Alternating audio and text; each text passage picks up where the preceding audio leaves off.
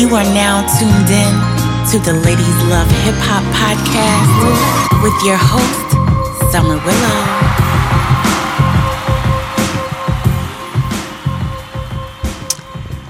Willow. Welcome back. What's goody, folks? This is the one and only Ladies Love Hip Hop podcast.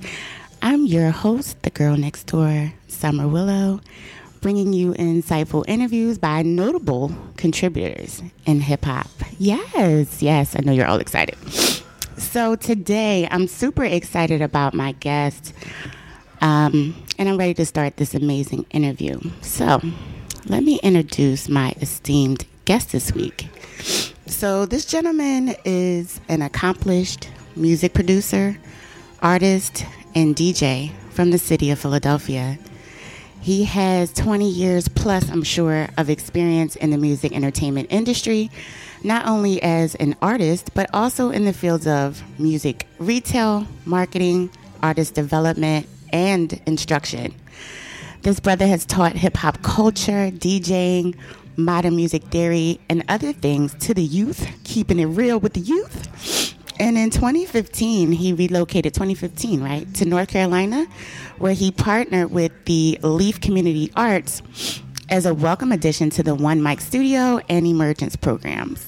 He's one of hip-hop culture's celebrated Renaissance men in a category alongside many of the greats, but more importantly, truly made his indelible mark as a contributor to what is the hip-hop sound of Philadelphia. So, ladies and gentlemen, thank you for being here, and let us welcome Next Malin. Yes. Yeah. We're here. We made it. Finally. Yes, thank you. You made it. You made us a priority. I appreciate it. You made me smile. That's why I'm here. Well, that's Easy all as you have that. to do. That's all you have to do.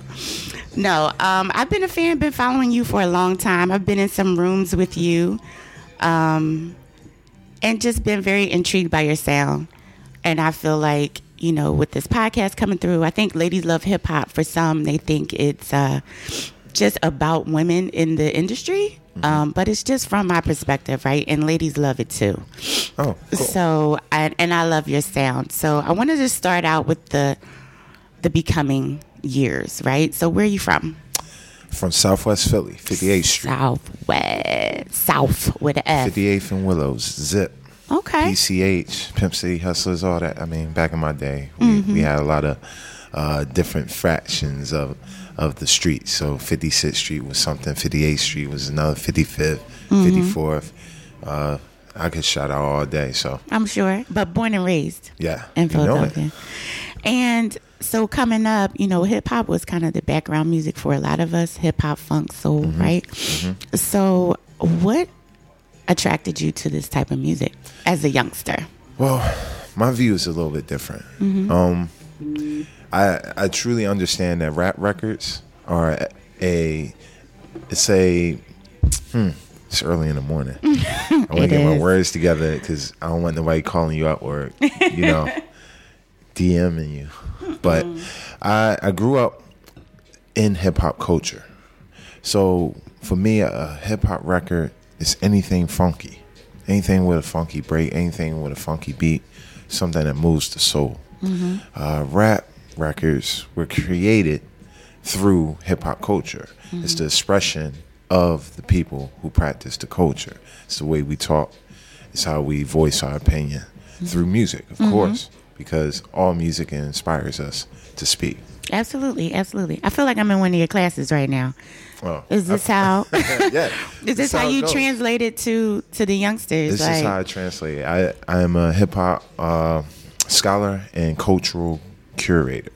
Yes, you More are. than I am a artist. Most of my music now, if you listening to it, it has a message in the music. I have 20 plus years in the industry, so it allows me to do different things with my music. I don't really have to put it out there to gain fame or financial gains or anything like that. So when I'm putting something out, it's truly 100% me. It's 100% independent. Really don't have to answer to anybody.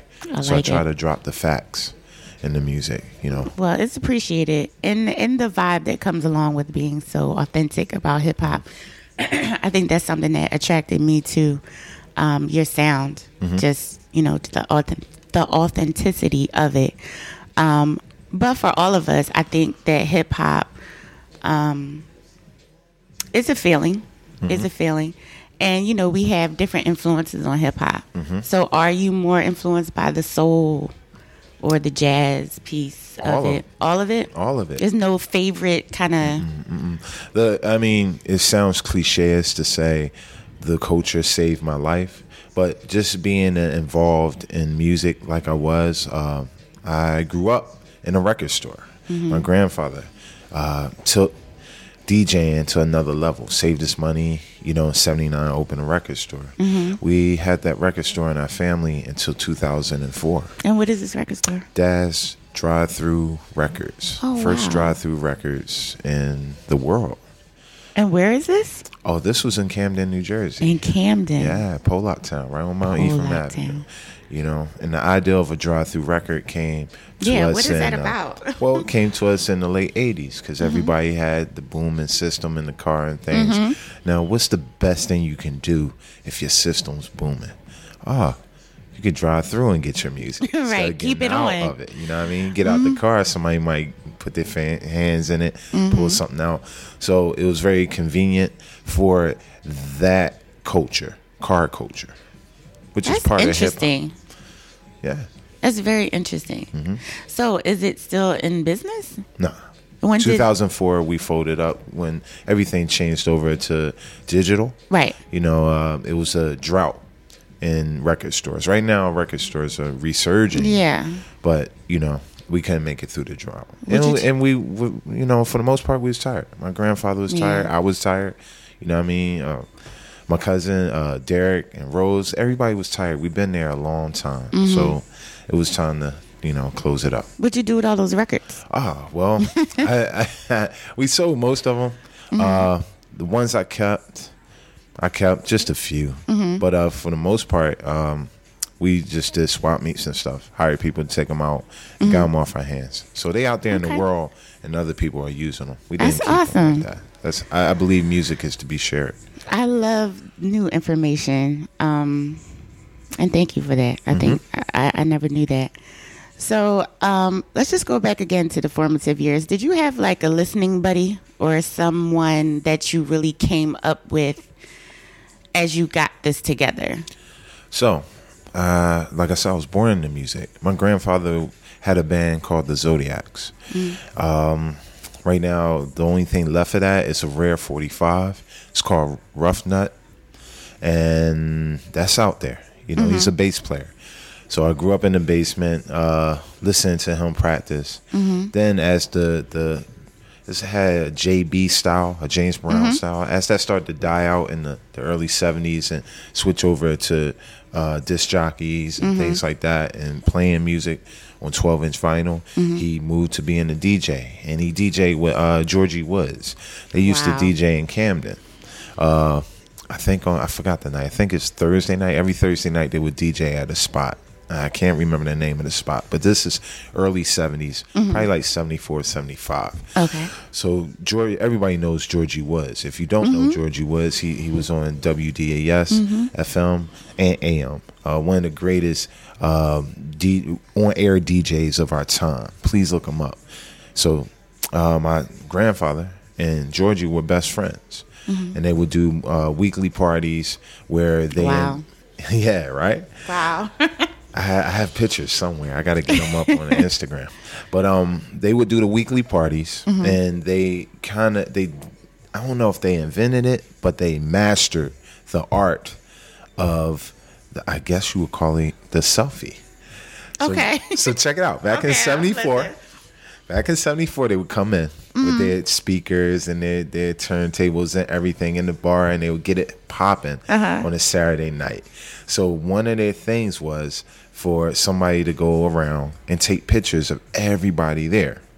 Okay. And then they would take the week to develop them, then bring them back the next week and run them in the background on a slide machine, one of them round slide machines, and just have it running in the back. I'm about to say video in the back with everybody's picture from the week before. That's hot. So that would make people want to come back the week after. Look at what, like, and I got to see picture. myself. Exactly. I got to see, because, back then people got fresh to death. You know what I mean? When they went out, it wasn't like now, T-shirt and jeans. That's one of the questions that I actually wanted to ask you, because so some of these memories that you're bringing up, I wasn't even born yet, right? But I always heard through my older cousins about the experiences they had partying, right? And I had some good times coming up, being in Philly and being in the right circles. I had some fun partying experiences. Both of us, yes. Right? But it has changed so drastically, right? And I mean, kind of when I talk the mainstream of Philadelphia, like your average party that you're going to, everybody's on their cell phone. They're not dancing. They haven't put forth any effort to get dressed for the event. As in your DJing years, did you see kind of the switch over from people actually coming to dance and hear good music to like this turned into something else? Well, I tease a lot of people. I let people know that Goody Mob called it what They Don't Dance No More. Yes, all they do is this. What year was that? That was, I don't even 2000 know. something? It was a minute. Maybe earlier than that. It's probably 96. I was definitely like in college. Yeah. Look that up. All you scholars out there. But they let you know right then and there what's to come. They were the beginning of the Atlanta sound. So they were dictating what the future was going to be. They already saw it. And I mean, I DJ through that.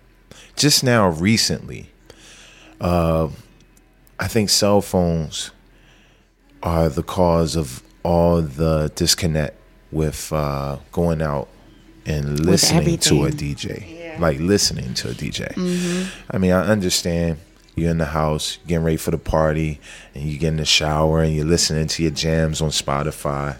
But that has been setting up this generation to come to the jam and want to, I think they hype themselves up at home.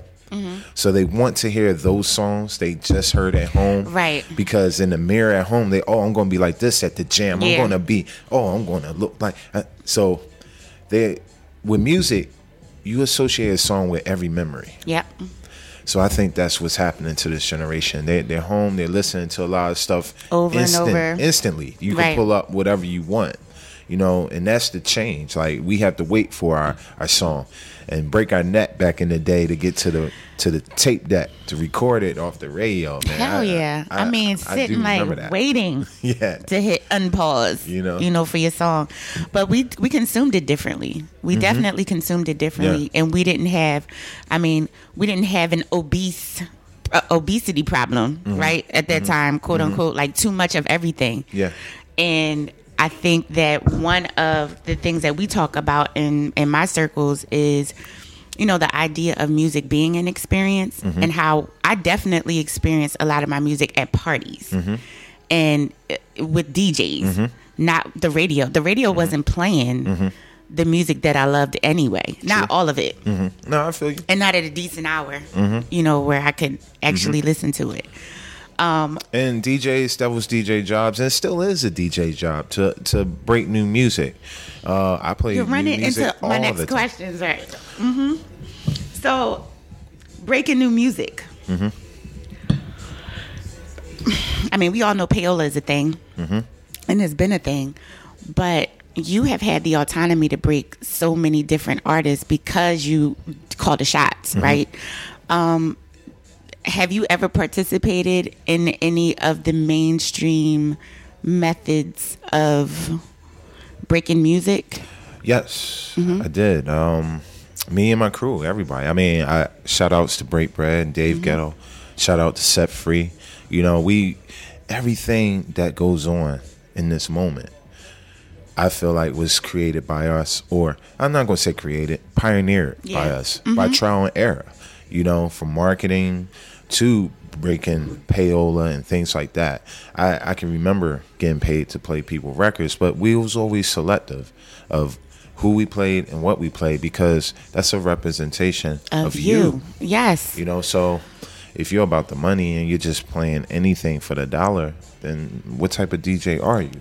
You know, or are you just a record player? Yeah, and to a degree of, you know, how much do you really love and play for the future? You know, how are you setting us up to hear good music? I mean, I feel disrespected and let down by the music industry, well, in terms of like radio, because I can't put anybody onto anything new without breaking my neck. Yeah. Even though it's a simple download, it's just kind of like, if they don't hear it on the radio, it's not good. Well, propaganda. I'm talking to a few friends now. We're building in this realm of propaganda.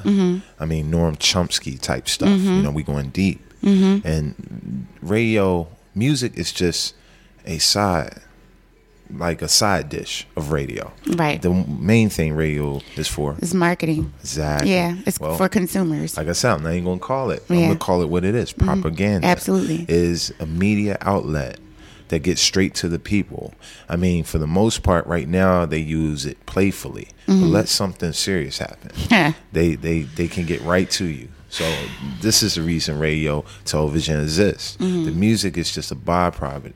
When it's a good day, they want people to feel good. So you listen to music or you watch your favorite show. But like I said, let something serious happen. Don't let everything just switch up. That newscaster be on there or that radio newscaster, he breaks through breaking news. And he's going to drop whatever he needs to drop to get to the people. So, you know, I mean, I really don't listen to radio because I understand what it's for. So it's up to the consumer of great music to go find it. Well, I hear a lot of people say, specifically women, in the circles that I'm in, that there's no good music out there anymore, specifically hip hop. And of course, I'm always going to challenge that. But I find that it's more work for me to explain where to find it and even to train their ear to listen to it. Like, it's clearly good. You know, you would play it, I would play it. It's clearly good music, but it doesn't sound mainstream. And I feel like we've been desensitized to what good really is anymore. How do you teach that to, are you still teaching? Yeah.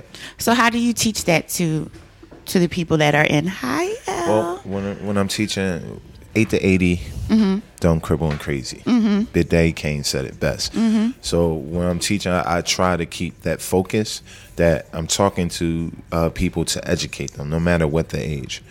So I try to look at who I'm speaking to first. If Absolutely. I'm speaking to somebody young, then I have to have an understanding of their age. I kind of close my eyes and think of myself at 17. Or I think of myself at 25. Or, you know what I mean? If I'm talking to somebody older, then I'm thinking about when I, you know, introduce hip hop to my parents. Right. I'm going to break dance. I'm going to rap. I'm going to do this. And how was that? You I know? mean, your family was musically inclined, so. Yeah, but the culture is so unique. You got to think of jazz when it was introduced in New Orleans. You know, it wasn't second line. You know, it wasn't strutting down the street with the horns and playing the notes right way.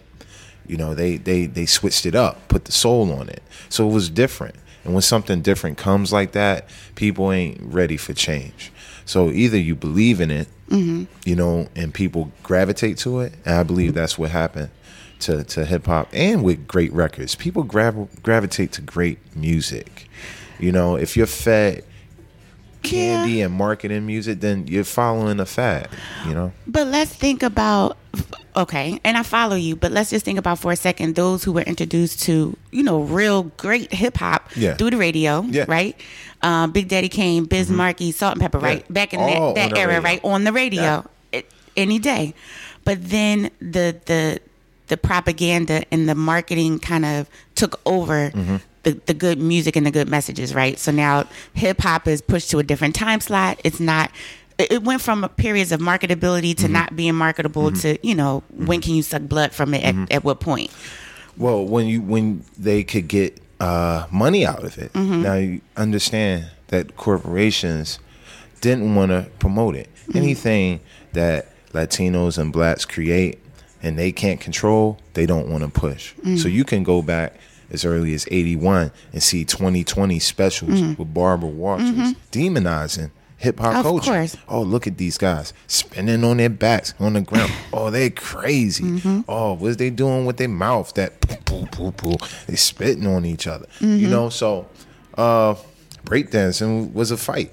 You know what I mean? If you're battling. Until I want to say Run DMC opened the floodgates with their first endorsement. Yeah. When they partnered with Adidas, yeah. They brought that company back. From what I heard, that company was about a year or two off of bankruptcy, about to go out of business. And Run DMC single-handedly brought them back. Now, everybody has Adidas. It kills me how people wear Nikes with Adidas and don't follow them. That's not right. You know, but that's disrespectful. No, not really. Because in their world, both companies are giants. True. Nike is just as big as Adidas now. But back in my day, it was one or the other. You had those Nikes. Yeah. You had those Adidas. You had the Pumas. Absolutely. So once the gate was open with endorsements and sponsorships, they started tweaking it. I think they started tweaking it then. That's 85. It took them until about 90 to get a handle on how they was going to make money off of rap music. Right. 90, 91, things are starting to change a little bit more. It's starting to phase out the variety of rap music. Yeah, and the formula starts to rear its ugly head, and everybody sounds the same. The testing grounds is, most people want to say that Ghetto Boys and Too Short with the explicit lyrics, but I can't say that was the testing grounds, because both of those artists were independent. Just like Schoolie D, independent. Yeah. You know, that's why they were saying what they wanted to say and how they wanted to say it. So you have the testing grounds of NWA. What's that? 88, right? 89. But when you say the testing ground, our music being marketed for mass consumption. And NWA was a catalyst for that. To me, that's what I say. You know, they speak our message. They're speaking our language. No holds barred, using freedom of speech. But the music is cleaned up and marketed to a paying audience. Gotcha. Not just an audience that enjoys music. You get me? So for every dirty NWA song on Straight Outta Compton, you know they made a whole album, clean album. Like right. Ice Cube had to write a whole clean album. Now, weren't they forced to do that? That's what I'm saying. The testing grounds was to serve this up for mass consumption. So they made Ice Cube write a clean album. I'm going to pause for 1 second.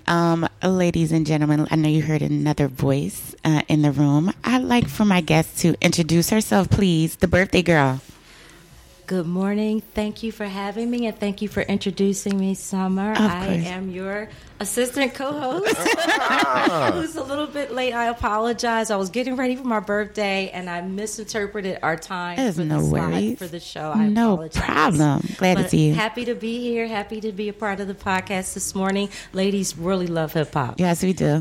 And tell everybody who you are. I am Elle Rox, music producer and Philadelphia, a lady who loves hip-hop, and excited to meet this brother next to me who's been speaking on the mic very pleasantly and very poignantly about hip-hop and early hip-hop's involvement with mass commercialization of the music. And I'm just getting into the conversation and enjoying it very much. Next, you were awesome. No, you're awesome. Thank you. Thank you. Appreciate that. It's not that many female music producers. Thank you.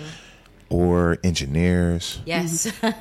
I mean, it's a few MCs. Yeah. But man, my hat's off to you. Yes. Much appreciated, both of you. Taking on the unglamorous work, I like to call it. It is unglamorous, but it's a lot of fun. Yes, it is. It's a lot of fun. Yes, it is. You see how bright I got, right? Yeah. Never scared of unglamorous work. I love it. Beautiful.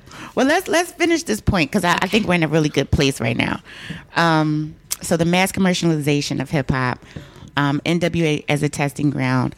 My brother and I were just talking. He pulled out this huge box, and I have a couple in my trunk, boxes of tapes and CDs, right? And he's like, Summer, what are we doing with these? What are we going to do with these? And I'm like, dude, I'm not sure. But if you're running out of space, you can put them in my basement if that's the problem. And he's just like, so he opens it up, and we're looking at some tapes and some CDs, and I'm looking on the back, and it's like, album cut, acapella, instrumental, clean version. And I'm thinking, wow, what did we get away from? What did we lose to make money as a culture? Oh man, that's a good question. Because I'm still active, so I don't feel like I lost anything. I feel like I seen it coming, so I dipped and dodged. What'd you do? Well, as in how I stay relevant. Well, I listen to the young people. Number one. What a concept. That's it. I mean, they have something to say, just like we had something to say. Yeah. So I don't turn off. My parents turned off on me. Me too. And you can learn your lesson from that. You know what I mean? Just take it. All right, cool. My parents did that. I'm not going to do that. So I listen to the young people, and they keep me. I surround myself with younger people, the younger generation, Generation Y, millenniums, and they keep me young. Because they're teaching me as I'm teaching them. I teach 18 to 24-year-olds, so I'm in the same boat, and I feel like they definitely keep us young. My parents totally cut me off with hip-hop.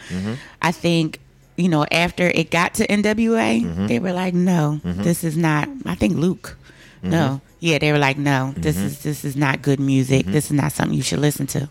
Well, Luke is part of the demonization. Absolutely. Remember, Luke is an independent artist. Now, who was under major scrutiny for making that money. Exactly.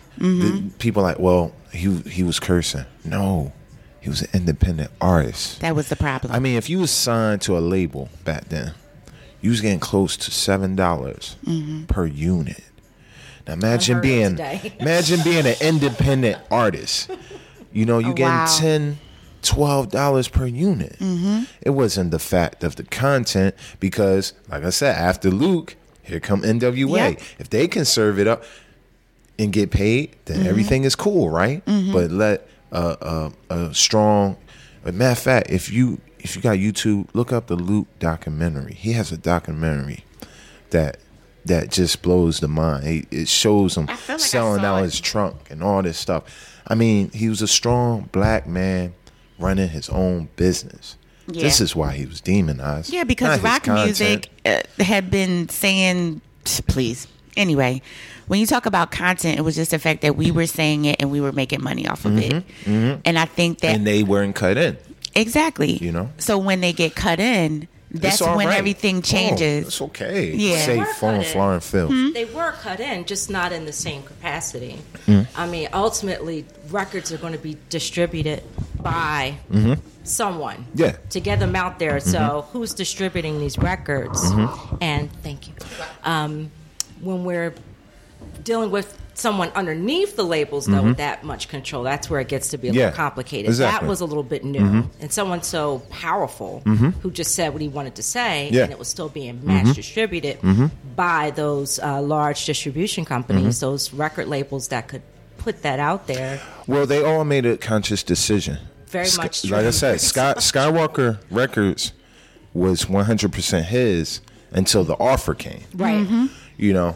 I'm talking the early Luke records. I'm talking his artist, MC Shy D. All that stuff was 100% his. This is before Priority started distributing it. Okay, yeah. You get me? Yeah. We have to build out up. Of the trunk. And all those trunk sales, like I said, Schoolie D. Shout out to Schoolie D. You know what I mean? One of the first independent artists that inspired me. To me, Schoolie D was like the Too Short. Yeah. With Too Short is to Oakland. Yeah. Selling out of the trunk. Schoolie would ride around the hood. In my hood, Southwest and West Philly. Yeah. Out the trunk with that first album. With the handwritten art on the logo. On the tape. We had full control because they didn't want to understand it at first. They didn't care to understand it. And we were going to mass market it in our own way. Exactly. So trunk sales, period. Hand to hand, those $10, You know what I mean? Nobody's counting it. I'm pretty sure Schoolie could probably count it. Yeah. Luke could count it. Yeah. But Master P. once you get, Master P, my man. Mm-hmm. So No limit. Right. yeah, you get to a level where you need help. Mm-hmm. Now they're waiting and willing to write up a contract that leans their way. Right. So now you have an option. Am I going to stick to local, or am I going to take this national?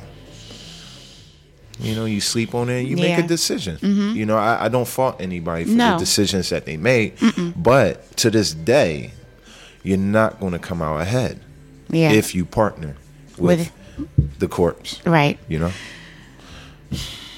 And it's a necessary evil, because if you want to reach the masses, it was at the time, right? A necessary evil. Yeah.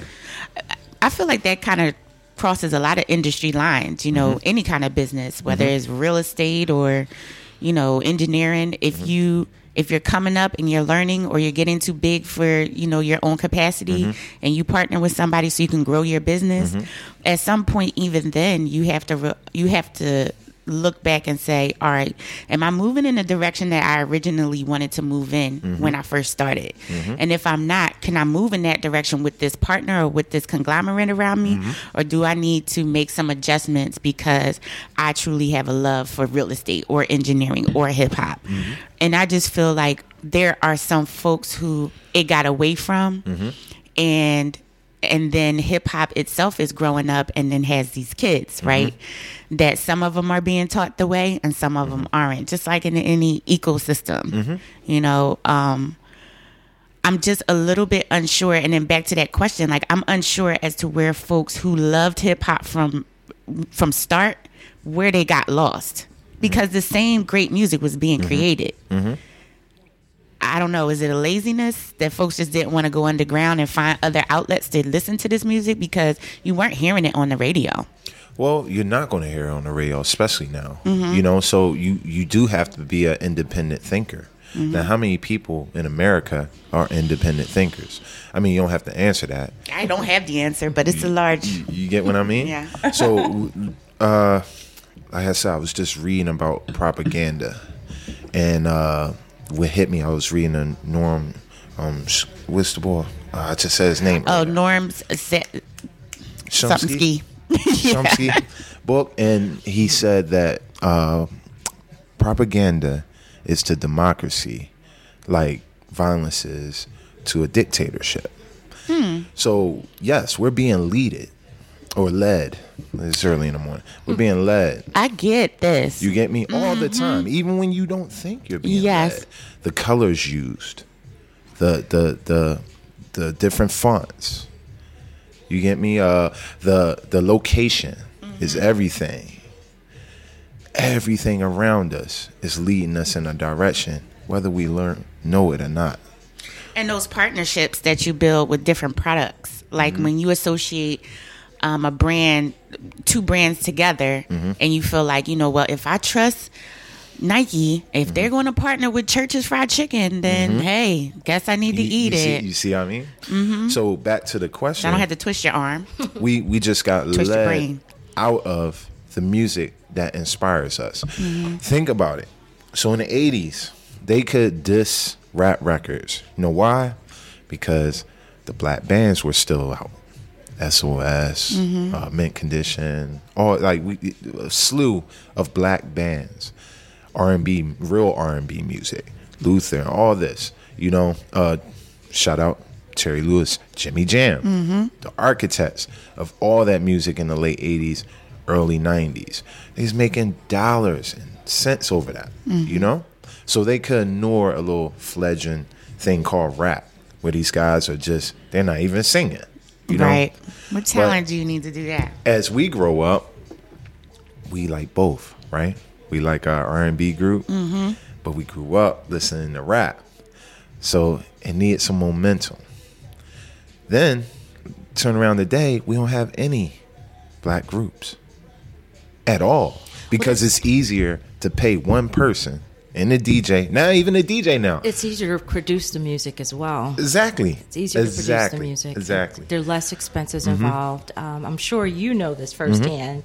Being a music producer, someone who enjoys DJing, chopping records, it's easier to get a sample cleared for an orchestral performance than hiring someone to put together all the things needed to make that orchestral performance that you hear on some of these orchestral sounding. Yes. Right. No, I'm so glad you're here because guess what we're talking about? We're not talking about music no more. No. We're talking about capitalism. Yeah. We just got off music that quick. Yeah. All because late 1800s, early 1800s, somebody was like, well, we can sell this on a piece of wax to people. Instead of them coming to see this, we could sell it for 10 cents, a nickel, however it was, the first record. I'm not even sure what the first record was, but I'm pretty sure RCA, Victoria had their hands in it. Since then, it's a business. It's a business. It is definitely a business. So every moment they get, you have to tighten up your plan, especially if you're a capitalist. Well, it was always a business because there were concerts. Yeah, true. So concerts were the way to capitalize artistry, but talent. go back. We can Okay. go back. Let's go back to let's go back to art. I wanted to say something else, but for me, music is a healing art. If we Absolutely. go way back, Absolutely. the drums, Absolutely. guitar, these are all instruments from Africa, first off. But you really think the shaman or whoever played the music in the village was like, give me Right. a cow Right. before I play? No. They use the music to heal. Corporations know this. Yeah. They know what music is. They know what they're doing. They can see it, and You know? it's almost, oh God, it's psychological. It's physiological. I mean, you can see how we move. Yeah. That it heals. So just like a bottle of medicine or snake oil, as they would call it back then, Yeah. don't work. I'm going to borrow this. And I'm going to sell it to you because it's going to make you feel better. It's going to cure all your ailments. Wow. But people are dying because it's snake oil. You get me? Yeah. Wow. Since you put it like that, you know. Snake oil is killing us. Well, that's where I look at the music that's out today. I don't DJ as much as I used to. You know, shout outs to Rich. I was at Rich party and it made me feel so good to be in a room where people appreciated music. Yeah. You know, he dropped Little Brother. He dropped so many things that I get flack for playing because people don't want to listen. They just want to consume it. Yeah. So the corporations understand this, and they only push music that, to me, allows for a celebration of our demise. Yes. Think about it, you know? And now, when I DJ, I like trap music, and I listen to trap music all the time, but it's certain trap music. I'm a black male. So when I hear a record that glorifies things that will either get me locked up Yeah. or hurt killed, you. Yeah. I'm not playing that. Especially if my whole floor is turned up, singing it word for word. Yeah. And I'm like, yo, oh, no, I just like the beat. You just like the beat? But you're standing in front of my booth. You're hypnotized. Singing it word for word, and you don't even know the struggle I went through. So what Yeah. are you really turning up? And I figured it out. They celebrating our demise. Damn. So I'll stop playing those records. The owner eventually say something to me. And Yeah. I have to tell them the reason why I'm not playing those records. And then 2 weeks later, Yeah, it's time to go. The language is, oh, we want to go in a different direction. Right. Yeah. Because Yeah. they want to, provide I want to keep everybody entertainment drinking. I for want to their keep, people. yeah. They want to provide entertainment for their people, but not Music at my has always been expense. about violence, Period. though. But when you think about it, music is always, people use drugs and different types of intoxicants for different purposes, medicinal. True. But I don't want to stray away from what you're saying. I do get the demonization. I do get the message that you have about how sometimes in black music it feels that a lot of the lyrics are centrally focused on things that are hurtful, denigrating. However, I think there needs to be a balance. It was. There needs to be a balance, and that's really the problem. Maybe if we had more of a balance in the music, you would be comfortable playing those records that talk about X, Y, and Z, those challenges that you have with the records, because you know you could back it up with something that may have came from an energy like an artist on the vibe of a Public Enemy, or today is like a Kendrick Lamar or a Cole. But Kendrick stuff to me is not even played as much as it should be. Yeah. Because it's the balance you speak of. That balance is powerful. It's super powerful. Yes. That's why we could listen to Too Short. That's why we can listen to NWA. Yeah. That's why we can listen to Schoolie smoking some kill. Yeah. You get what I mean? It's because you got knowledge of self. Absolutely. You know better. This generation doesn't know better. So things are taken literally. Exactly. And like I said, if you listen to the music, and not all rap, like I said, not all rap records or trap records are like this. Right. Absolutely. You get me? Right. But the ones that are pushed in front of us every day, the intelligent level is low. It's not because of us. No. It's because of the mass market that consumes it. And there's no balance in that through that stream. Right. If we're talking about radio, there's no balance. There's some DJs that are unbalanced, right? Because there's only going to be certain consumption avenues you can get your music from. Like either you're the DJ and you're just picking what you want to hear and you do or do not have balance, or you're in front of a DJ who does or does not have balance. But for the masses, it's going to be something that's pre-programmed for them to, the song came out this morning and by the end of the day, that's your favorite song. Because you heard it 29 times. Yeah. Right. Not because it's good. Exactly. Right? And then that balance, they don't even have a chance to know what that even means. No. Because, like I said, the propaganda, I'm going to feed you something I can use to control you with. Not, here's a great record. Sounds good. Nobody's thinking about that in the industry. It's how to get more listeners to whatever format. So then, going back to your projects, right? You put out a few projects in your time, and still putting them out, right? But speaking of, how you started to gain this notoriety and folks are listening for your sound and for the different types of puzzles you put together with artists, I'm thinking of Hard to Kill, my favorite. The combination of folks that you had on that project, right, come from different backgrounds, have different things to talk about and say. But there was a lot of balance in these projects from the nucleus of the project, which is you. How did you create your sound? Well, man, let's see. Well, who are your influences? Everybody. Okay. All music. Like I said, I had to switch because I was just about to talk about Beethoven a few seconds ago. Please do. I'm classically trained violinist. I love Beethoven. There we go. All music inspires me because I look at it as a healing art. It's good, it's bad, it's ugly. But if you have balance, like you said, then you can ride in all those cars straight down the highway. Get out when you want to, get on another one. So when it comes to Hard to Kill is my first album. We have it playing now, and you can hear the growth. It's my first album, so I'm touching everywhere on it. And I was around a lot of great artists at that time. But as I advanced, I think I'm to my 5th full album now with that work. As I advance, I keep documenting my life. So Hard to Kill is a word for word document experiences between me and friends and things like that.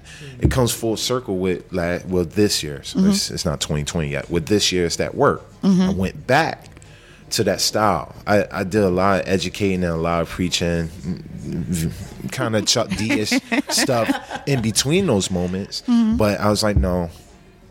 With that work, I want to highlight my friends and get back to a good feeling vibe.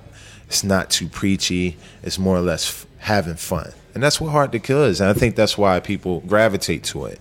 I'm not shoving information down your throat. Where I do have albums where I'm purposely doing that. You know, I had just with Hard to Kill, we just had sold the record store.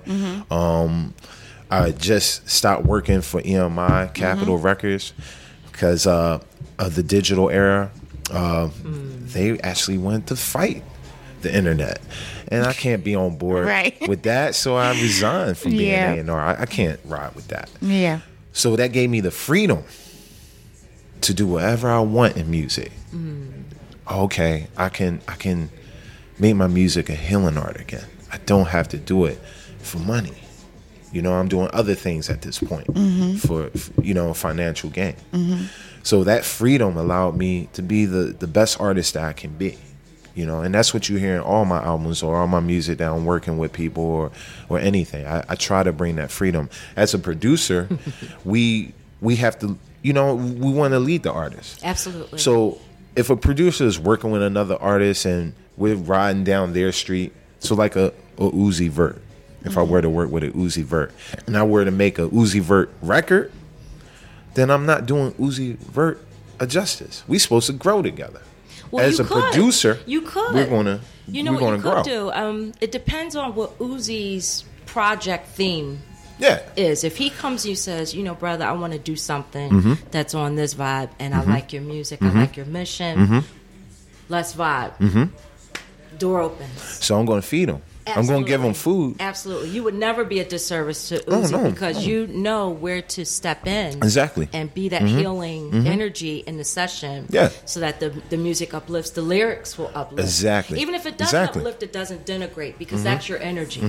So I love Lil Uzi Vert. I love his records. Right. And he's a lot of fun. Exactly.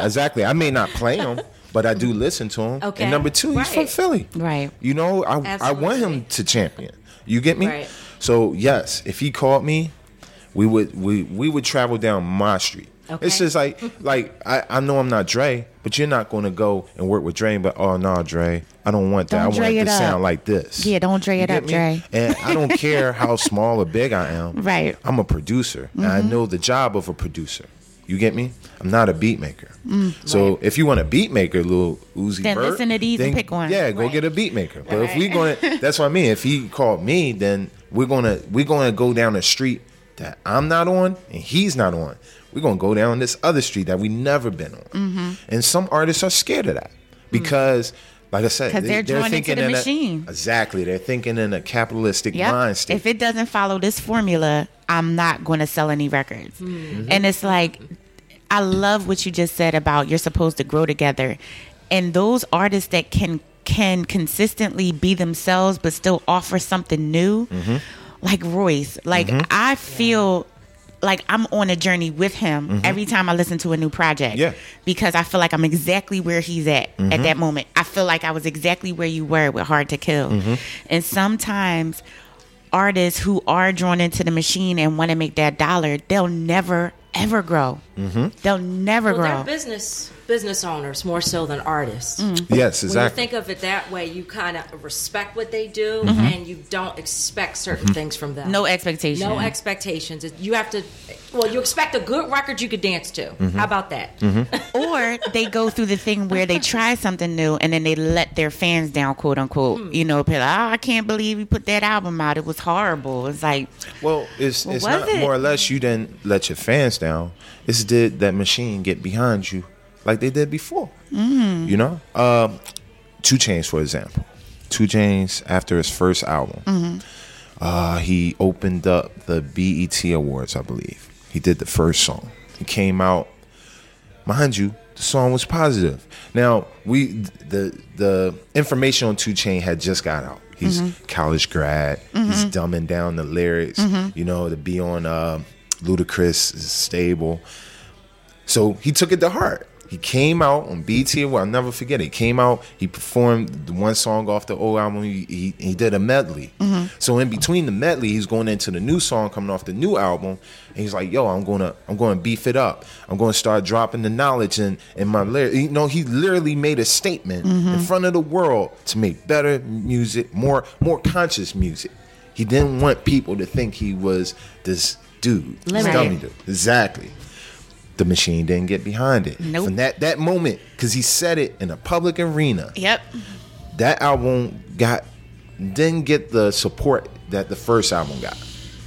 You know, he didn't get the conscience that he needed. So then, third album comes back around. He switched it back to making. I mean, he's a successful dude. Yeah. I rock with the dude in Atlanta. All the respect to him. You know what I mean? But I saw that moment. And he made a conscious decision. Like I said, it's all up to us. Absolutely. We make the conscious decision. He made a conscious decision to get back on what was making him money. Then he went and invested that money. You know, got some places, probably some stocks, things like that. You know, as a black man should, invest your money to be better. But he saw that the Machine wasn't going to be behind him if he came off as an intelligent black man and put it in his music.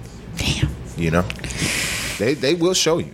You know, if you're not rolling with the Machine, then we are the Machine in some ways, though, because sometimes these decisions are made by people who we think won't make these types of decisions. We, in essence, we are the Machine. We are the A&Rs. We are the execs at the record labels. Yeah, we are.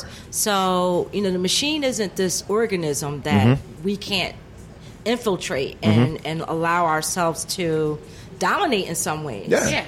But we are. It has to be like in order for it to be super impactful, it has to be a group effort. I mean, I think absolutely. Well, it either has to be a group effort or a huge effort. In this day and time, rap music is the most consumed music on the planet. So, yes, American we are there. Rap music. We are there. We American are rap. there. We are there. We're in these rooms and we're making these decisions. But like I said, we're consciously making these decisions to either push our career or hold on to a job. It's, you know, fight or flight type of mentality in those rooms. I've been in those rooms. They're kind of hot. We can decipher who's doing what.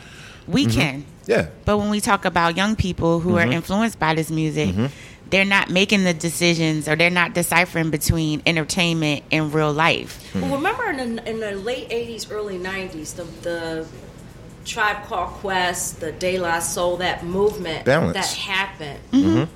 A new movement could come together in that way, but we have to encourage the young people to do certain things, to work with producers who are going to give them the materials that are going to influence and help them to get the message out that they want to get out, give them the right beat, that right track. We need to, I think sometimes we talk about the Machine, but we don't talk about our own influence on the Machine and how we need to speak a little bit more positively about encouraging some of the younger creators to consider taking on, I mean, 90s culture is huge right now. And I don't see certain elements of 90s culture in terms of like hip-hop music. I don't see it being reflected into the now. I don't see a lot of artists embracing Tribe as much as we did. I mean, Tribe was huge for us. Yes. So, but to me, Tribe and Native Tongues, the Native Tongues movement, yes, is so huge. It's because we were still building it. Like hip hop isn't 50 years old. Yeah. So we're still building it. And you can mirror jazz and see where they were 20 years in, 30 years in. Right. When you're still building something, everything is golden. Oh, that's new. That brand Nubians is wow. That Tone Loc is crazy. Listen to how he used that sample. You get me? Like, everything is fresh and new. We're 40 years in, but do we really have control over what's put in front of us is the question, without repercussions. Now, I can go make a Tribe record or Lil Uzi Vert could make a tribe record. It doesn't even have to sound. But what like comes that. from that? Well, no, it could doesn't be. have to sound like just that vibe, that Exactly. freeness, the playfulness, the lightness, the positivity, the education, the knowledge. You know. So that's what I'm saying. So put that on Vert. Okay. Like I said, Vert, my man. I'm not saying nothing that I wouldn't say to his face, and I'm pretty sure he wouldn't get mad. We'd probably have a conversation about this. He's an intelligent dude. Very. So you put that on him. You know how many people this dude employs with the music he makes right now? Right. Now, Gotta what make a if that decision. goes away? Gotta make How a about this? decision. You get me? Is it his Yeah. place though? Maybe that's not his place. See, this is where the balance comes in. We need to encourage those who are feeling these energies, but they're seeing the successes of people like the Uzi Verts, and they're thinking there's no lane for me to do my thing. Exactly. That's the point. I'm Exactly. I feel like there are probably a lot of people who want to talk about otherness, Yes. and greatness and It is. excellence, and they don't feel that they would have a proper opportunity to be heard. See, So now in the day, native tongues. Right. For example, they had the cards. You know what I mean? They had the black medallions and things, no gold and stuff like that.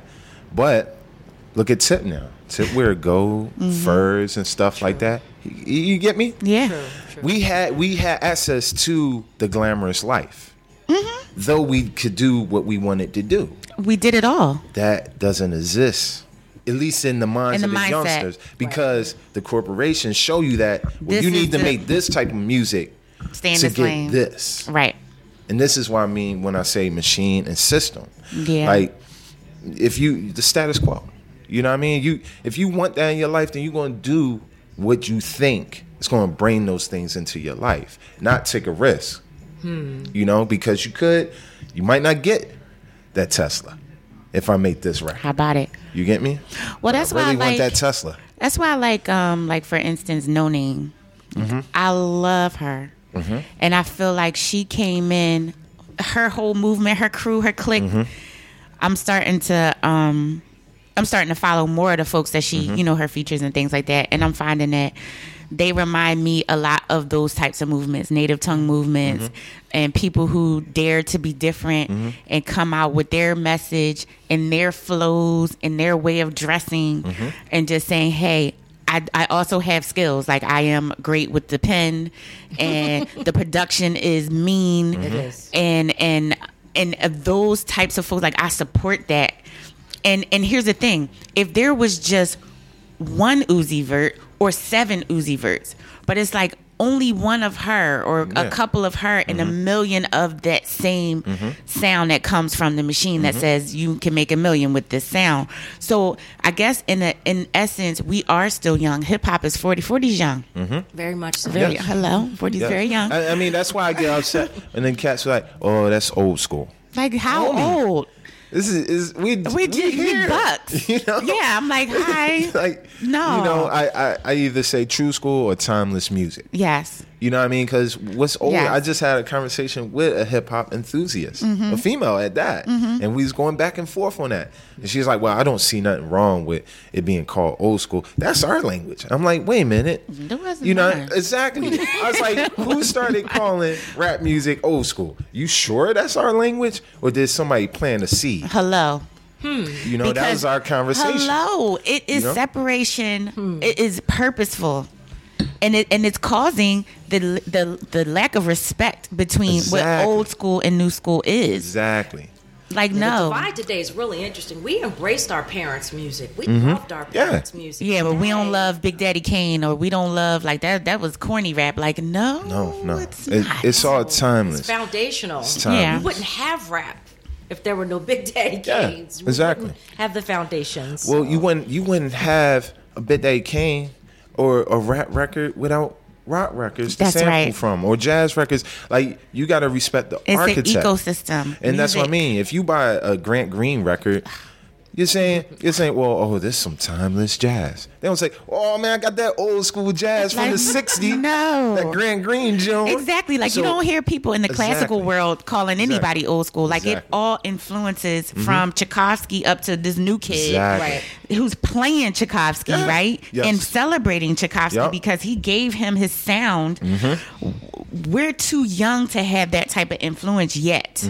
Like, yet we're still fighting for our places because we're all still here. Like, most of the pioneers of hip hop are all still right here. And that's where I push. I'll be like, what's old school about it? You know, and people, like, they try to push that narrative. And I'm like, well, do your research then. And see where that got put in the mix. See who really put that like, they don't do that with rock. No, they don't do that with R&B. They don't do that with anything. R&B but hip hop. It did. No, old school R&B. They're old school R&B. That's us. That's us true. doing that. That's right. Nobody. I agree. And R&B is a black music. That's right. You get me? We love to date things. We love to date everything. What I'm trying to say is, if we go buy a Led Zeppelin record, we don't call it old school. I'm talking about It's classic. No. It's classic. So, like I said, It's- who placed this seed? Yes. It's mind I mean, control. I might sound like a conspiracy. No, theorist. you No, it's not sound conspiracy so right theory. because I just analyze things. You know, I'm not trying to get the. Maybe it would be better if old school didn't have such a negative connotation. but that's this why is what I'm it's trying to old school. talk about. Exactly. Not only is You it get what old I mean? school, It's just absolutely. awful. When it's old school, it's bad. exactly. Y'all getting what I'm saying? Absolutely. Soon as you It's mind hear control. it, It's we mind control. talked about that a few Yeah. minutes ago. Yeah, We are being led, even though we don't know. Like I Yes. said, if we see a certain color, it makes us think a certain thing. Absolutely. We see a certain font, it makes us think a certain thing, and we don't even know it. So when that's old school. It hits a certain nerve or a certain brainwave and make you think less of it. Right, just like So- calling a woman old, like you wouldn't do You get that. me? So I don't think. Right. I don't want to think that the hip hop culture generations actually put that word in there to mean it that way. Young people change up the slang every day, absolutely. but then they still use the word old Old school. head and old school, yep. Somebody's feeding them that. Yep, and the OG and all of that Somebody's stuff. feeding Listen, we could talk about this forever, but I will say you got me thinking about how, God, even I have fed into that machine, and we're like feeding off of ourselves, and we're killing ourselves yet again, perpetuating our death by killing our artists and calling them old. Their music's going to live forever. It's classic. And these young people that are coming out with their own styles, some of them work, some of them don't work for the consumer. But ultimately, if we kill them off, we're killing hip hop too. Yeah. You know, ultimately. Well, I just ask them to make timeless music. That's what That's I mean. That's Because they usually open it up with the word old school. So now we go on the topic of first off, I'm true school or timeless music. We're sitting here listening to Hard to Kill. Hard to Kill is old, but it's timeless. It's timeless. That's why we're sitting here Listening to it. So we get into that concept, and they need to make timeless music that will stand the test of time. Yes. Right. Most of the music right now is cookie cutter. It's not going to stand the test of time. The I mean, labels it's force the Hammer producers to make Records. cookie cutter music, though. But that's It's not why- forcing them. It's not forcing them. No, it's not. If you sign, You don't have this to is take the deal. money. Don't take the deal. You don't have to take the money. And that's where we're No not. one is forcing you to It's do just anything. Like, there's not enough black businesses on the corner. There's not enough black cleaners. You don't have to go to the white cleaners. You could open up your own cleaning business. And it's like we're thinking that either we got to win the lottery, get a basketball contract, or get a rap deal. Or you could just make yourself profitable in any of these arenas by doing you. No, I totally agree with you, but I understand that a lot of people haven't been influenced on that level. They haven't been exposed to certain just bits of knowledge to help them to see themselves, to see their community, to value black businesses, the value of starting their own business. I can feel that. So that's where I'm sensitive, because I know that it's not about being woke, but I know everybody's not conscious No, of they're not. certain things. So it's like I'm trying to meet people where they're at. No, I'm it's- constantly trying we to have it's to, a but hard we also battle. have to hold the bar Hold the high standard and say, but be cognizant of the fact that everybody's they're blinders. They haven't learned how to adjust their blinders. I think you're right. I so want to get deep. But I want to keep it musically. Like we're literally. No, that's what this podcast podcast is to go for. somewhere else. Like if we this keep is talking like hip-hop, this. This is Yes. hip-hop. See this? That's This is the what I'm culture. saying. That's what I'm saying. This is, culture. but this is why we think differently, because of how we're sitting here and we're talking more than about a record. We grew up like that. You know, Yeah. that's part of the culture. And that's why you hear me say rap record. I hear y'all saying hip hop, hip hop, hip hop. But Rap I break records, it down absolutely. to what it is. Your true school. You know, and it's cool. Rap records are great. They're great. But this is the culture, what we're doing. Absolutely. Talking about life experience and building, leaving away. Knowledge. Exactly. Leaving this table with something to think about and research. I mean, we didn't have the internet. Everything that we're talking about on this podcast, you should be sitting there with your phone, not on Instagram, but Googling. Googling everything that's been said. Googling. I tell the kids to do that all the time. Look up. Don't take my word for it. Look it up. Check me. That's right. See if I'm right. If I'm wrong, Mr. Next. I'm sorry, I'm talking about the young. They go, Mr. Next. Mr. Next. Da da da da da da da. No, that didn't happen like this. Da da da da this. All right, and then I'm gonna fact check it. And that's what I mean by learning from them. Yeah. Sometimes I'm wrong. I don't remember everything. You know, I experienced a lot, but for the most part, recall. I'm getting older, so we teach each other. They fact check me. Most of the time it's right, but if it's wrong, they set me straight. And for then the they learn next something person that I go to. Now I got the facts, and then I drop them. I be like, yeah, I was with my young boy, and he was, he looked it up, and it means this. You got to give them that. Yeah, That and be an helps them example. grow. You know, Yeah. because now, oh man, Nets gave me dap on that. I'm going to keep fact checking. We don't give enough clout to the generation, and yeah, I blame us for not interacting like we should. Well, we didn't with know how that. to create the ladder because hip hop was So new. new. Right. We still didn't new. understand. It's Still very new. It's very new. Yeah. We didn't understand how to create the bridge to allow for new generations to cross it and honor it, but do their own thing with it. We didn't know how to build a ladder to continuously raise it up, and that's It's going to come in time. But most of that, it's coming now because we have people like Kendrick who are doing wondrous things and winning Grammys. And we got to keep celebrating that. We got to keep talking about the Kendricks, the J. Coles, the artists like No Name who are part of movements that are very Emerging movements that are just very reminiscent of that era that we spoke of in the late 80s, early 90s. That Tribe Called Quest, Native Tongues movement. We have to really just celebrate the diversity of hip hop. yes, And understand that there's always been diversity in hip hop. There's a lack of balance in hip hop now, and we have to help with this younger generation create the bridge with them. And remember that we are the bridge ultimately. Yeah. We are the bridge. So if you're Generation X, and I say this a lot, I talk to Scheme Richards and all the cats that I grew up with that practice the culture Shout out to the to fullest. It's our job as Generation X. We are the bridge. We can talk to the baby boomers, Right. and they understand us. And we can communicate with the millenniums and Ys because we were there at the creation of the digital age. Yes. doesn't that feel good? There's no other It does. generation more important than our generation other than the industrial age generation. Yeah. What's that, 1900s? Yeah. So, yeah, every 100 years, a generation comes along that should stand up and do the right thing. On And that's both my sides. generation. Yeah. We're about to come, we're at an age where we're about to come into political power. Yes. You get me? Yeah. 40 something like that. Like, we're about to start running things. Yeah. And really talking to the young people and talking to the baby boomers until their time is up. We're very important. Yeah. So if we don't step up and start talking to these young people and, because they lost in translation with Yeah, the people with the power. The using their baby language. boomers are there. And they're like, well, this is what you do for money. No, we did it differently. Yeah. We did it absolutely. differently. So, no, young man, be patient. I know you want that now, but do it right. Like No Name, she's doing it right. Yeah. I'm pretty sure she's not getting a dollar like Vert.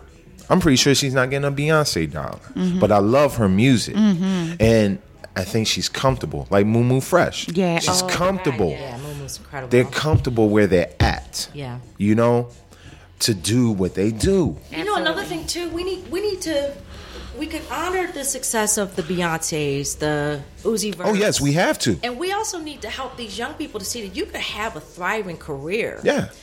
On a different level Yes. of, financial success as a recording artist, and have more control over what you're doing if you don't submit to the Beyonce little Uzi Vert wave. So there's checks and balances.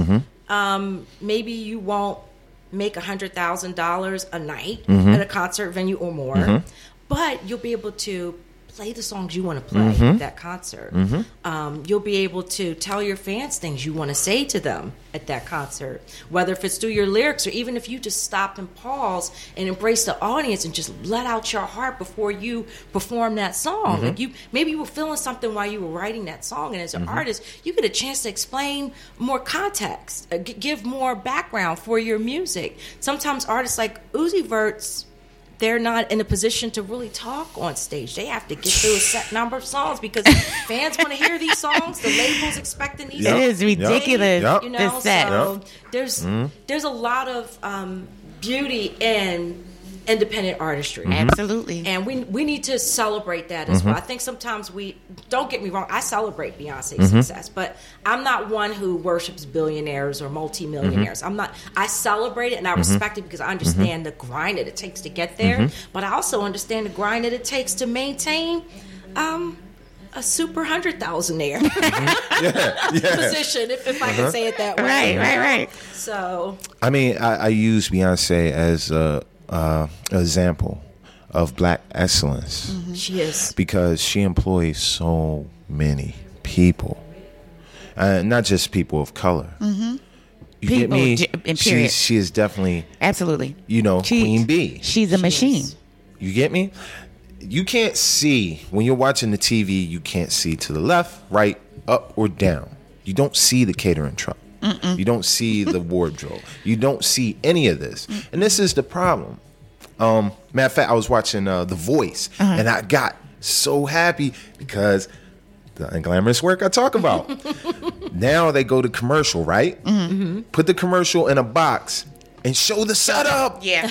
I was losing my mind with joy. Because now it's real now, if you feed in an image, a Beyonce image, for say, all I can be is a singer. Or maybe a backup singer, but she pays them, so I want to be the singer.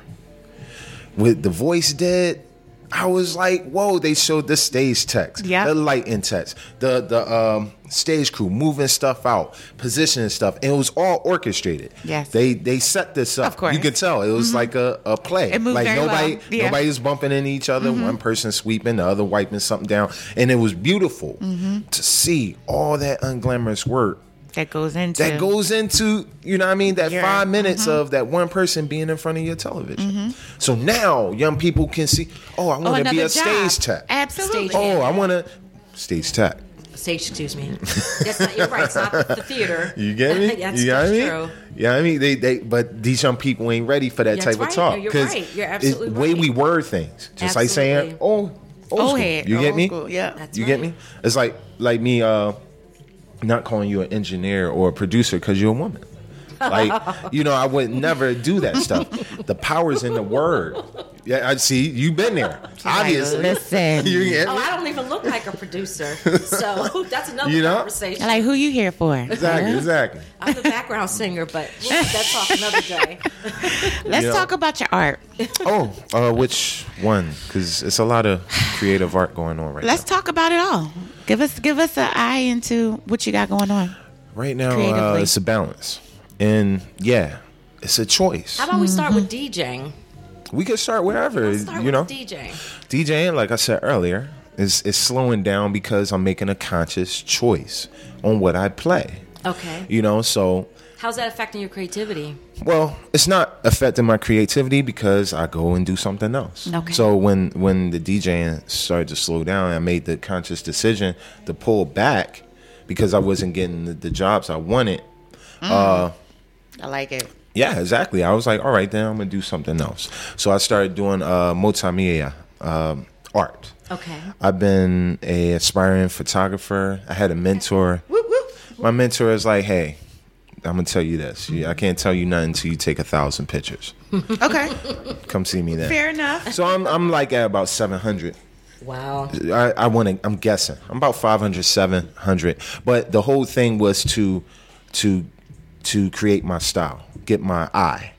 So he was like, go take 1,000 pictures. I'm not talking because we have digital. Mm-hmm. Think of it as a real camera and get down to your eye. So now I take 2 pictures. Mm-hmm. Just the second one now is just to make sure it's in focus. Mm-hmm. But you got to see the picture before you take it. Most people on their iPhone take 100 pictures, then pick, then edit.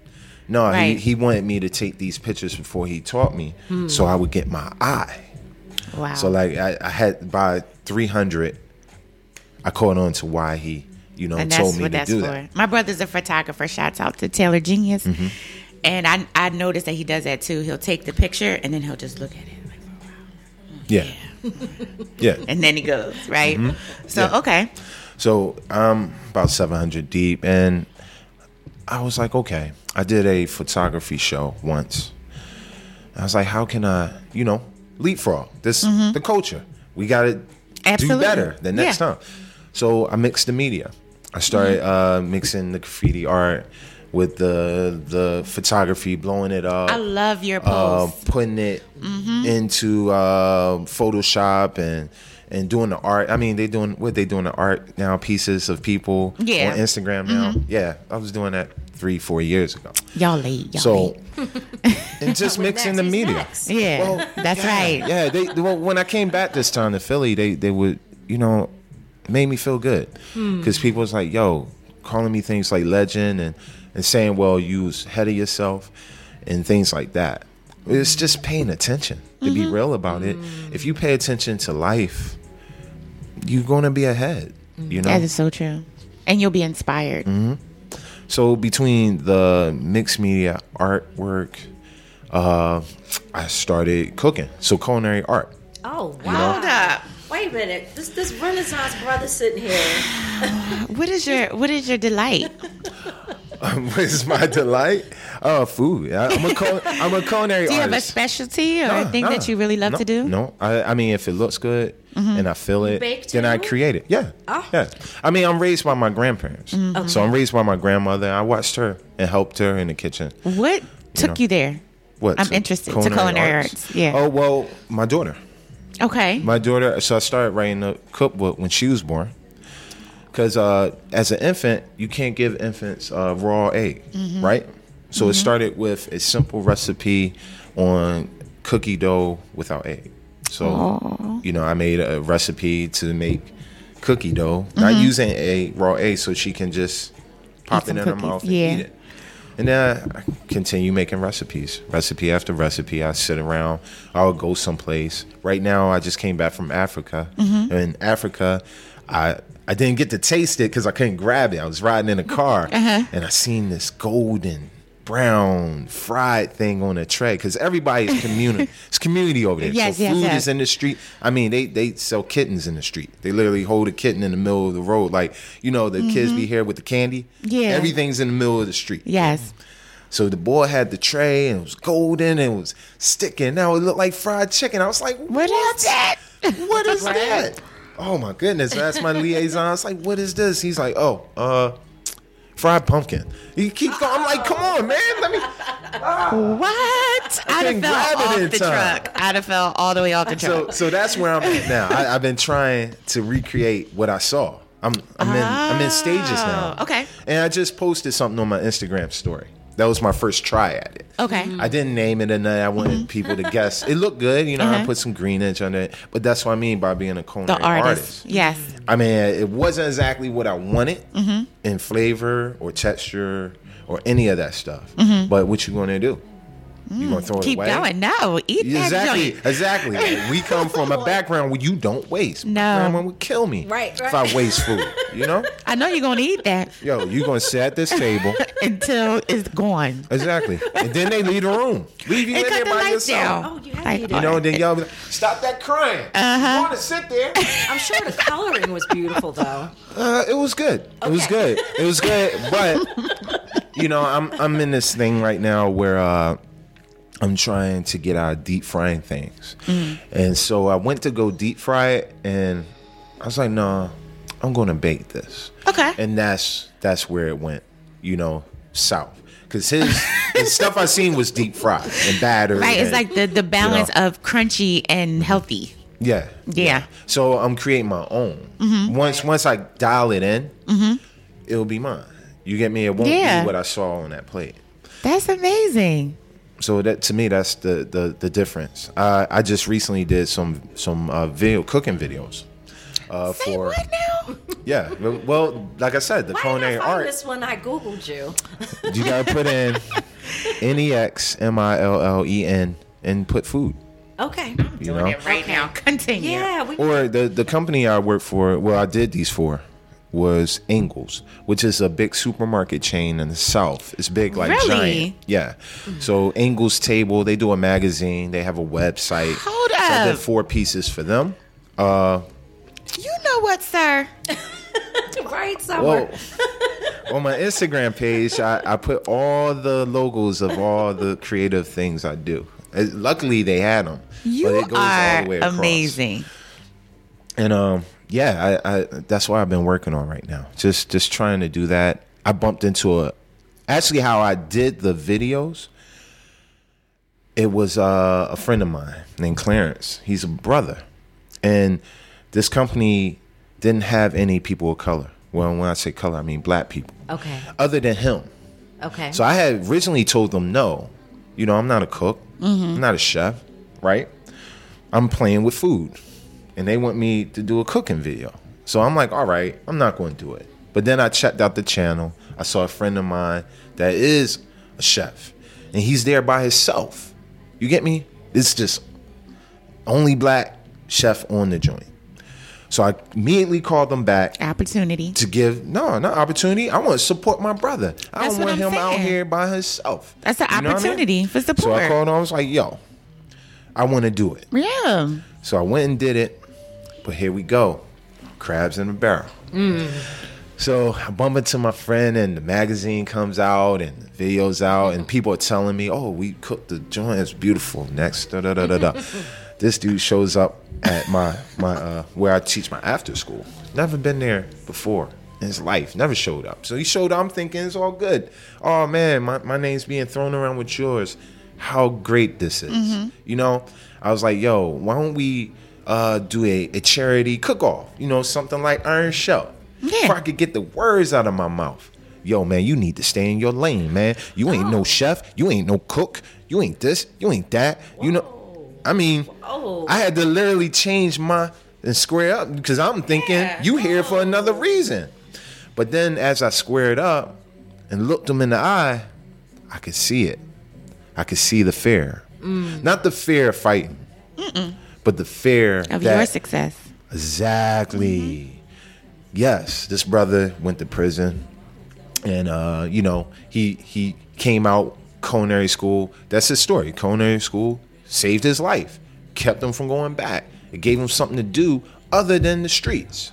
You get me? Yeah. And he's been doing great at that. That's why he was on the joint doing his shows, because of his story and his journey. Yeah. You get me? So before I could say I did it to support and make sure that we're represented, this dude coming at me like I'm trying to take his position. Right. No. You know? There's plenty of food to be made. Exactly. But in a way, he was right. I didn't go to school. I'm not a chef. I'm not a cook. And yes, if we did do something where it was a cook-off and I beat him, that might embarrass him. And that's what I saw in his eye. Absolutely. So I immediately put my hand on his shoulder and said, yo, I'm sorry if I offended you. Now, it takes a bigger man to say something like that. He immediately started to calm down because this is my friend. You know, I still didn't get a chance to tell him why I did it or nothing because he was still upset and into, you know, talking about, well, I'm about to go to LA and get a chef's job. He's still pushing his thing. So I listened. You know, I listened. I just sat back and listened because, yes, things he was saying were right, and I could see past what was in front of me. I could see what he was really talking about. You know, so sometimes you know, That's you life just gotta right be the bigger person. And that was for both of you. You Exactly. know, life happens that way, where you get to test your maturity and the lessons you've learned, and then hopefully, you know, someone else in the situation, you or them, can see themselves for who they're really being in that moment and say, wow, maybe I don't need to do that, or run up the ladder of inference with somebody and really dissect the why, and have a conversation with you, versus, you know, just coming at you like that. I love moments like that, although they can be full of tension and sometimes, you know, make you square up like, am I about to get into something? But if you can get past it, everybody learns something. You see at that moment, and you realize that the mirror is always in front of you, Yep. and other people are our mirrors, and we see ourselves in them, and we see things that we don't like about ourselves in them, and we're not realizing that sometimes. How about it? And that's part of the trigger, and we need to embrace the mirror, you know, just really embrace the mirror. Good to hear that story. I got a question for you. I want to get back to the music, because I'm a music producer, and I really appreciate your artistry. What are you listening to when you're in the kitchen right now? Making fried pumpkin. No, it was Baked pumpkin, right? I'm in a Would you like some more? King Tubby, yes. I'm in a King Tubby type of era right now. Okay. Lovers Rock. Okay. And from 71 to about 79. Okay. So that's what I'm listening to.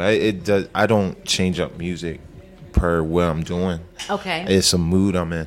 But right now I'm in that mood. That's your mood, you know. right now, and that's what's helping you to make your culinary artistry. Yeah. Well, it's helping me make all my art. Okay. You know, okay. like I said, I don't change it up. Thank you. I don't change it up. Right now in the car, it's what am I listening to in the car? Oh yeah, I'm listening to stuff that I heard when I was in Africa. American music I heard when I was in Africa. Oh wow, okay. So the new Sir album. That's my fave. Chasing Summer. Oh yeah, that's that right there. And shout outs to Sir, man. I met that boy in L.A.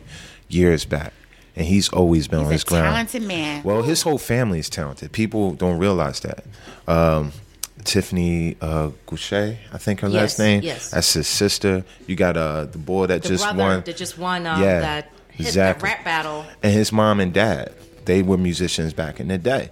You know, so Smoke, D Let's Smoke. listen to that. exactly. People don't know the lineage, and now they're going to find out. I'm so happy for that family. Yes. You know what I mean? Powerful family. I love Sir. So you know, He's I awesome. try to listen to a little bit of everything and switch it up. I was listening to country before that, you know, in the car. Just you know, I was riding with my mentee. You know, he's 16, and so all right, we're going to listen to the country station. I'm going to break this down. Like, oh, No, he you know, with you, that's my right. mentee. So if we're listening to a country station, we're listening for a reason. You get me? So the reason was I was showing them how they changed rap music to make it more acceptable in their community so they can make it themselves. So I was like, let's turn on a pop country station. And I'm sitting there and we're Wow. listening and we can hear the trap influence. Is he singing or is he spitting bars? Next, he's spitting bars, yo.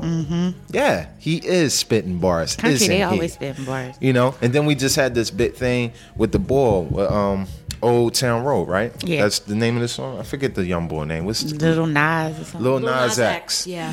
So you get what I'm saying? They literally can take our music and do it themselves, I gotta add and then to try that, to lock us out. But you know, actually, black folks are country music is our music. Oh, To be well, fair, well, but yeah, not yeah. to go back into that story Yeah. because we know country music was founded by Yeah. Black Americans and Yeah. white Americans. Folk music Yeah. and gospel music. It's all our music. It's all our music, and essentially. But I will say this: Polo the Don, music producer, Mm-hmm. just started a rap country label. So we are the new contributors to mainstream country now. And Polo is a great dude. Yes. He has done great things. Kane, who's now, some of the stuff that you're hearing, you'd be surprised.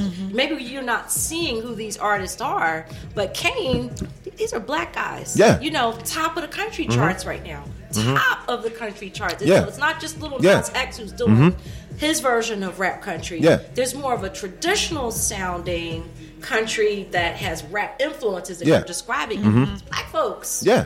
We're back into our own. Yes, we are. In a mainstream way. Not that we've ever left it, but in a mainstream way. Well, first off, with the clout Polo has, you're not going to tell him no. Oh, no, you could tell. You are going to tell somebody that's new, trying to do something like a Lil Nas X. Right. You are going to lock him out. You get me? Right. So it's a difference. You get me? Excellent point. Polo can tell you to go fuck yourself and go make his own shit happen, Absolutely. which happened, and then you got to cut him in. At that point, you know. So I just want to put that out there. Yeah. I'm put the reels out there. You know what I mean? Because you got to build that clout within that industry to make certain moves like that. Yeah. And what a beautiful position to be in.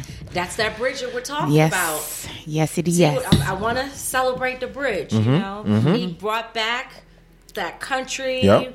I mean, think about it. Johnny Mathis. People, I don't think as many. Not to get too old school with country, but I hate to use that term because you've given me much insight onto the negative references with old school. I embraced it in a positive way before, but I see the negativity behind it. But anyway, back to older country music. Johnny Mathis was a legend in his time. Yes. And a lot of people didn't know that's a black man. Yeah. And he went on to make hit R&B records. What didn't Johnny Mathis do? What didn't Johnny Mathis do? Well, he's an artist. You know, he didn't call himself a country artist. He sure didn't. But he was the greatest of his time. Exactly. He was one of the greatest. Yes. Legend. I mean, you had Ray Charles. You have a lot of people. See, when you're an artist, you can do Anything. music, or any type of. Well, nowadays, you get me. You could do any type of format, video. Yeah. You know, art like I'm doing, culinary art. If you're just a artist, you can move between everything. You get bored with one thing, you do another. I used to question myself, and I realized that it was imposed by others. But when I was coming up, and you know, my father's a rock musician who made plenty of hits and money in Europe. And I used to sit in the basement shout out to Dad, John Fitch. I used to sit on his lap in the basement, and there'd be like folks, you know, they'd be jamming, having a little session. You know, sometimes the phone would ring and it'd be Stevie Wonder, you know, or John Lennon. And my dad was just this regular kid from Germantown, right? But what's your dad's name? I'm John sorry. Fitch, John Henry Fitch Jr. We have to acknowledge that. Go Yes, ahead. I love you, Dad, so much. And I noticed that my father's the creative one, you know, and it made me a quote unquote black sheep in my family. And my parents got divorced, right? So he's the musician guy. And then I wanted to be just like him. It's like everybody else on my mom's side is like, you know, nerdy and, you know, corporate and all of that stuff, right? And I realized that my father gave me something that no one could ever take from me, and also people want. And that's the ability to be creative and play instruments and see color and Feel it. yeah, just be inspired by things to where I could speak about it or sing about it. And I used to down myself because I could do so many different things. And it's like, Summer, you're doing too much. You know, like, well, how come you want to do this now? It's like, it's in my blood to transition from one place to the next place to the next. But I'm still in the vein of artistry. Yes. And I commend that. Like, I was making fun of Lawrence Arnell the other day because I interviewed him. And you know how he does 8,000 things. And I'm like, you know, what job do you do now? He's like, oh, you know, I'm in plumbing school and blah, blah, blah. And, you know, it's a joke, but it's just like, it's really good to be around people who feel like there's nothing wrong with that.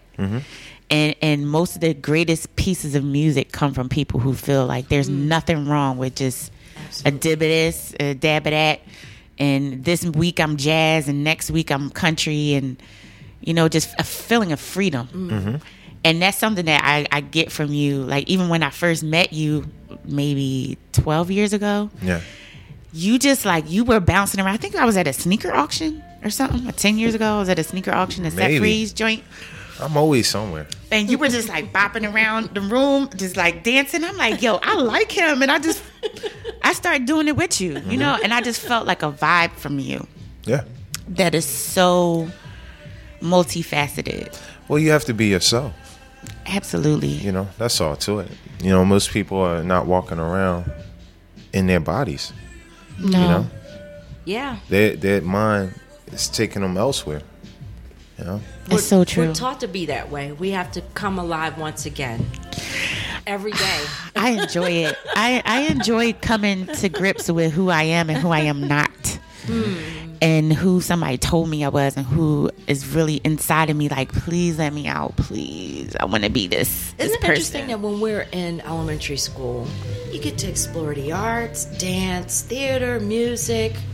When you get to middle school, you may take a culinary class. Mm-hmm.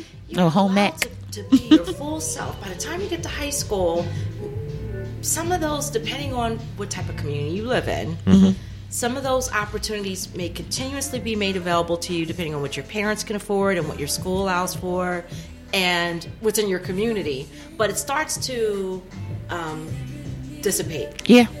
And once you're out of high school, you're encouraged to focus on finding something to keep pick yourself something to busy, do. But it may not embrace the full you.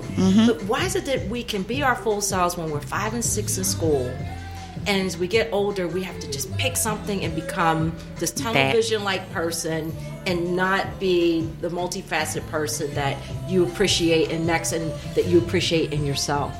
Why can't we embrace the full spectrum of who we are? Society teaches us to be these limited thinking people. Yeah, I'm done with that one. Well, that's not conducive to living. I really believe that as the younger you are, the closer to God or the universe you are. Yes, you are. You know how babies look and see angels and things like that. And we can't see what they're looking at. I truly believe we're closer to God the younger we are. So a record like Michael Jackson's with a child heart, something we should all listen to word for word. He literally lays it in there. Actually, I want to say Stevie Wonder wrote that. Wouldn't be surprised. If I'm not mistaken, yeah. Which I think it's on his first album, on Stevie's first album. I believe that's a Stevie Wonder song. Fact check me out there. We're going to do our homework after this. Yes. But as you grow, you're being led into the system that is the American system, capitalism. Now, if everybody was a creative, it wouldn't be a Crest. It wouldn't be a RJ Reynolds. It wouldn't be a company holding cast over everything. You know what I mean? So as we go through the school system, the tunnel narrows because then as you get older, the school systems make you into what it needs you to be, which is a clog in the machine. So you have to break that consciously. Consciously. And the ones that break that, that's why they say most millionaires or people that invent stuff, they drop out of school. Most of them are high school dropouts. College dropouts. College dropouts also. It's because they see it. They see it, yeah. They and they're totally see it. Why am I here again? Well, I appreciate all of your creative pieces and parts, and you're just awesome. Even more awesome than I thought. So thanks. Okay. What can you tell all the listeners out there in order to follow you and what you got coming up next? I don't know what I have coming up next. Well, actually, I do. Right now, my friend Will Times. I want to shout out Will right now. He's at Rec Philly, downtown. That's my boy, man. Please support Will. Okay. In the Gallup, in the fashion district. He just opened. a brand new co-op studio space for creatives. Literally everything is in there. Everything is in there. He raised $3.2 million. When I went to go see him down there, he was like, "Yo, next, like 60% of this is angel, donation." Meaning he don't really have to answer. He could do what he wants to do. Their old Rec Philly spot was Ninth and Dolphin up North Philly, top floor warehouse. Now they're downtown, prime time. They put all that money in it. I mean, Milk Boy designed the studios. Yes. And they have all the studios. You get a membership. You buy in. Okay. They give you credits to use in any studio you want. So if you're a creative, say like me, I'm a multi-facet creative. So I would use my credits. I would go there. I would book say if I want to start with music, I would book the production room. And I could sit with you and we can work on, the pre-production. All right, we finished that. Let's record this. Let's take it to Studio A. And then we can fully record it in a big room. All right, while we're recording that, you're like, well, we need a video for this. All right, so I make a right, go down the hall and go talk to some videographers or use the video studio. Oh, man, we got to get ready for tour. All right, so I walk out of the video room and go to the other studio, which is the choreographer. Oh, God. And now I got dancers there. Now I'm in the same place. I haven't left this room, the building. Shout out the name and the information one more time. Rec Philly. Look up recphilly.com. REC. And this is a black brother, young black brother. Will. Shout out Will. I mean, he's doing great things. That's amazing. Please go down. That is, I'm going. So, okay, now I got my dancers, right? Now you got your dancers. Everybody's like this. I need merch. Right. So now I go around the corner. I go to the design room. Shut it. And rap to the designers with they building the clothes right there. I mean, the sewing machines, everything. So much everything you need.